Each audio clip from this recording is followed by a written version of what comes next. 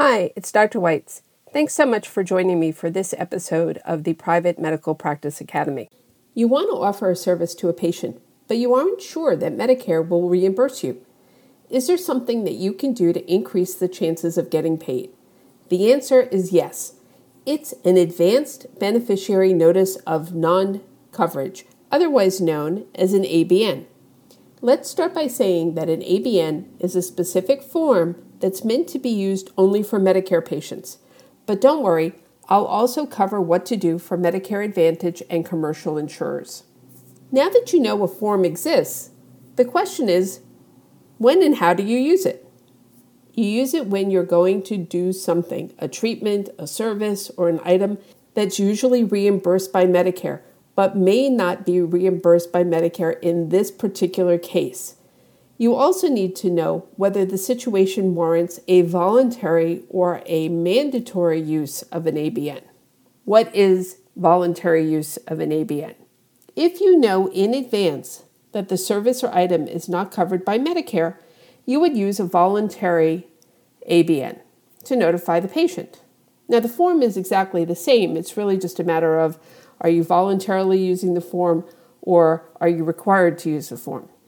If the service or item that you're offering is explicitly excluded, you are going to want to use the form voluntarily. Basically, you're using the ABN to put the patient on notice. You're telling them, I'm getting you to sign this form because I know in advance that there's no chance that Medicare is going to pay for this, and you, the patient, are assuming financial responsibility. Some examples might include comfort items, routine physicals, or screening tests that Medicare does not reimburse. On the other hand, the mandatory ABN is required when Medicare covers the service or item, but may not in this particular case. For example, Medicare may determine that the service or treatment was not reasonable and medically necessary for this patient. I want to pause here and address the concept of medical necessity. I know that there are many things that we as physicians feel are medically necessary. That, however, does not mean that Medicare will deem it to be medically necessary. If you know from the outset that something may potentially not be considered medically necessary by Medicare, you must get that ABN signed. This is where understanding local carrier determinations, or LCDs, is so important. You may have listened to my March 28th, 2022 podcast episode where I explained Medicare LCDs. If you haven't, I'd strongly encourage you to go back and do this because it's going to help this make a lot more sense. As a recap, CMS defines Medicare's federal rules. The actual administration is delegated to a Medicare administrative contractor, otherwise known as a MAC. A MAC is a private health care insurer that's awarded a geographic jurisdiction to process claims for Medicare fee-for-service beneficiaries, otherwise known as straight Medicare. One of the functions of each MAC is to establish LCDs for whether a service or item is going to be covered. Because each region has its own MAC and LCDs, your friend in another region may get paid for something that you won't. LCDs typically stem from services or items that are thought to be overutilized. When you're ordering the same thing and find out that it's no longer a covered service, you can get taken by surprise. This can result in a sudden increase in the number of denials. Now, you may be thinking that there's no way to know whether there's been a change. That's not true. Any LCD or change to an LCD must be publicly disclosed. It's your responsibility to keep up with this. The reason to understand LCDs is because this is frequently the linchpin in the covered, non-covered saga.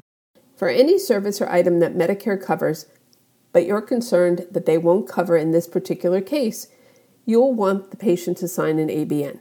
Here's the process. You have the patient sign an ABN. You bill Medicare. If Medicare pays the claim, the patient's only responsible for their coinsurance. On the other hand, if Medicare says the claim is denied, meaning that Medicare won't pay you, then the financial obligation is transferred to the patient.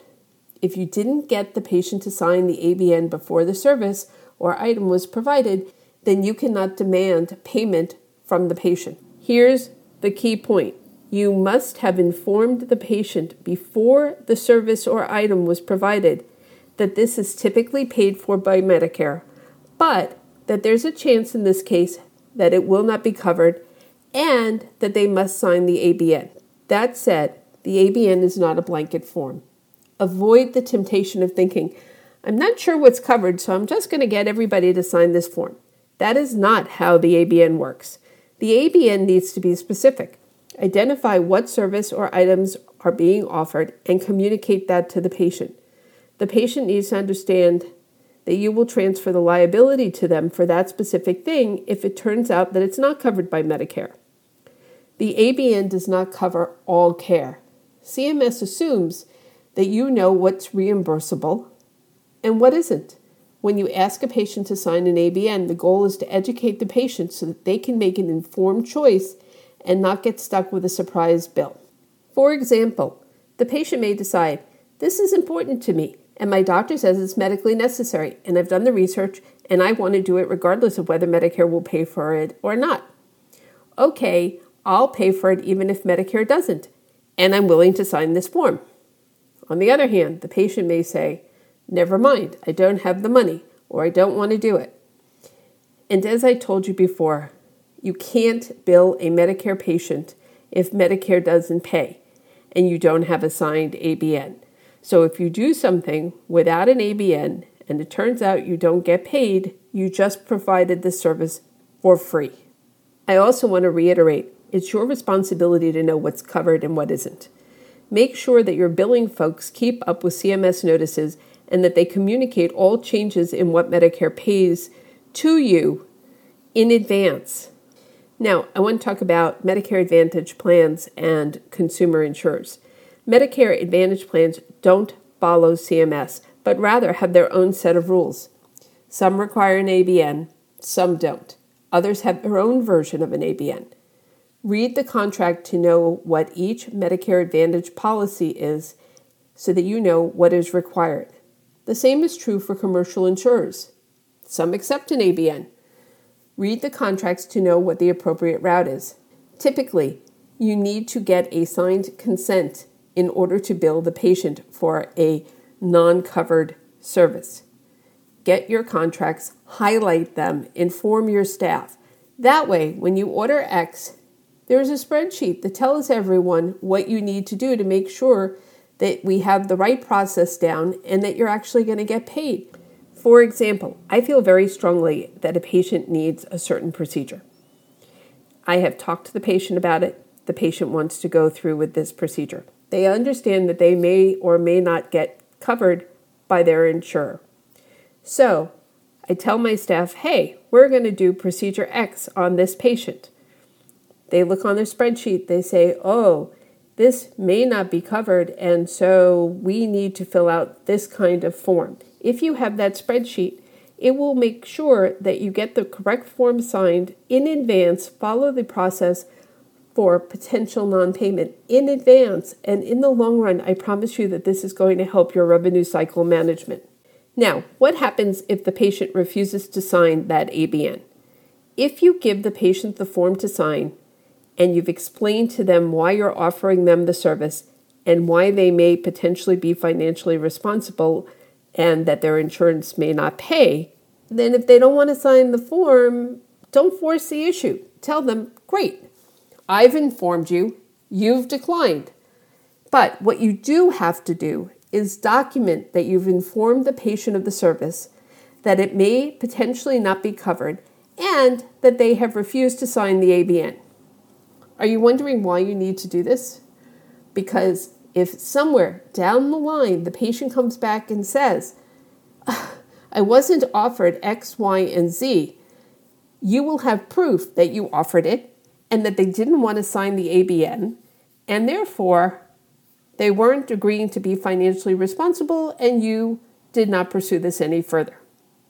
Now, what if the patient demands a service but refuses to sign the ABN and acknowledge being financially responsible? You need to know that CMS has said that patients cannot refuse and demand the service. Basically, if you're demanding a service, you need to sign the ABN and agree to be financially responsible. That said, I would strongly encourage you to have a witness who signs your documentation stating that the patient refuses to sign the ABN. That way, you have a witness saying, yes, I offered the patient the service, they refused to sign the ABN, and therefore we did not proceed. That way, if the patient comes back and says, I demand to have had X, Y, and Z done, you have proof that you were willing to do it, you offered it to them, you gave them the informed consent, and it was their choice and their refusal to sign the ABN and become financially responsible. Please be sure to sign up for my newsletter below. I'll be sending you tips on how to start a practice, grow a practice, and then add multiple services so that you can maximize your revenue.